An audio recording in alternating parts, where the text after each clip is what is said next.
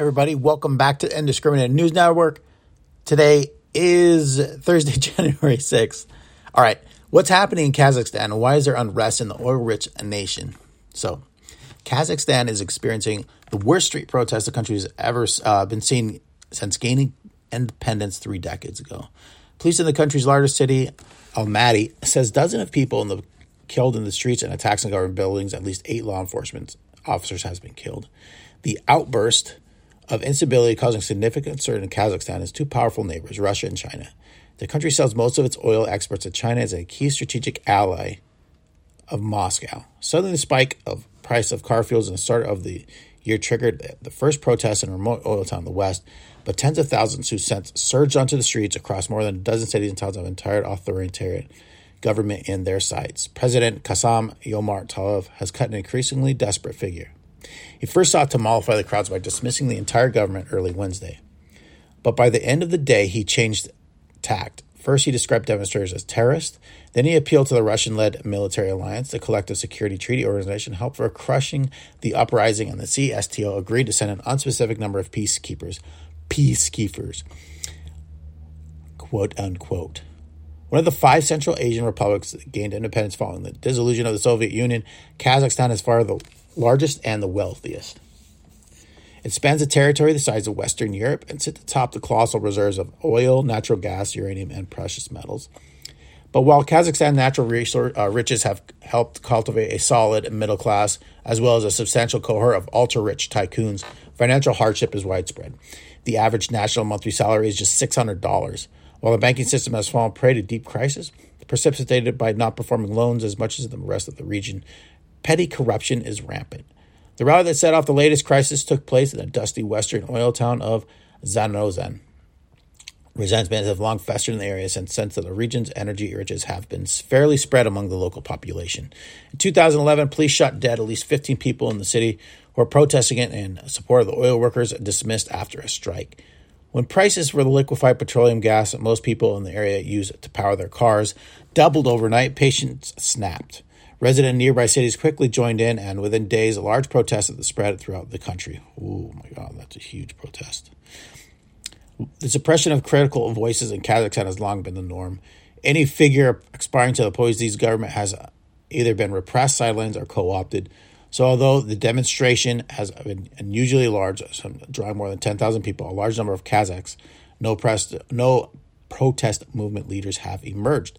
For most of Kazakh's recent history, power was held in the hands of former President Nursultan Nazarbayev. That changed in 2019 when he left. Now 81 stepped aside and appointed his longtime ally Tokayev as the successor. In capacity as the head of Security Council that oversees the military security services, he continued to retain considerable sway over the country. Tokayev announced Wednesday that he was taking over from Nazarbayev as Security Council head. Okay, China lashing out at U.S. for supporting Lithuanian feud with Beijing over Taiwan. China lashed out at the United States Thursday over its support for the European nation of Lithuania and its feud with Beijing over relations with Taiwan. Foreign Ministry spokesperson Wang Wenbin said Wednesday when the Baltic state used Taiwan to contain China. The U.S. side defended Lithuania's erroneous act of creating a one China, one Taiwan, attempted to put together a small clique condoning Taiwan's independent forces. His remarks came after the U.S. and German diplomats on Wednesday said Chinese pressure on Lithuania was unwarranted.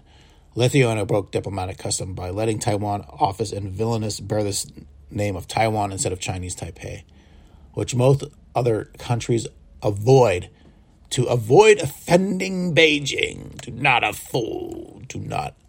offend Beijing. Okay, anyways. Novak Djokovic being held at infamous Melbourne hotel, prison riddled with maggot meals and COVID outbreaks. The multimillionaire world number 1 player is being held at the infamous Park Hotel in Melbourne, with police officers guarding his door. Maggots in meals, fires, and prison-like conditions are some of the complaints that have plagued Melbourne Hotel, where tennis player superstar Novak Djokovic waits possible deportation. After being denied entry in Australia over visa issues on Wednesday, he was held at the city airport overnight before taken to Park Hotel in Carlton.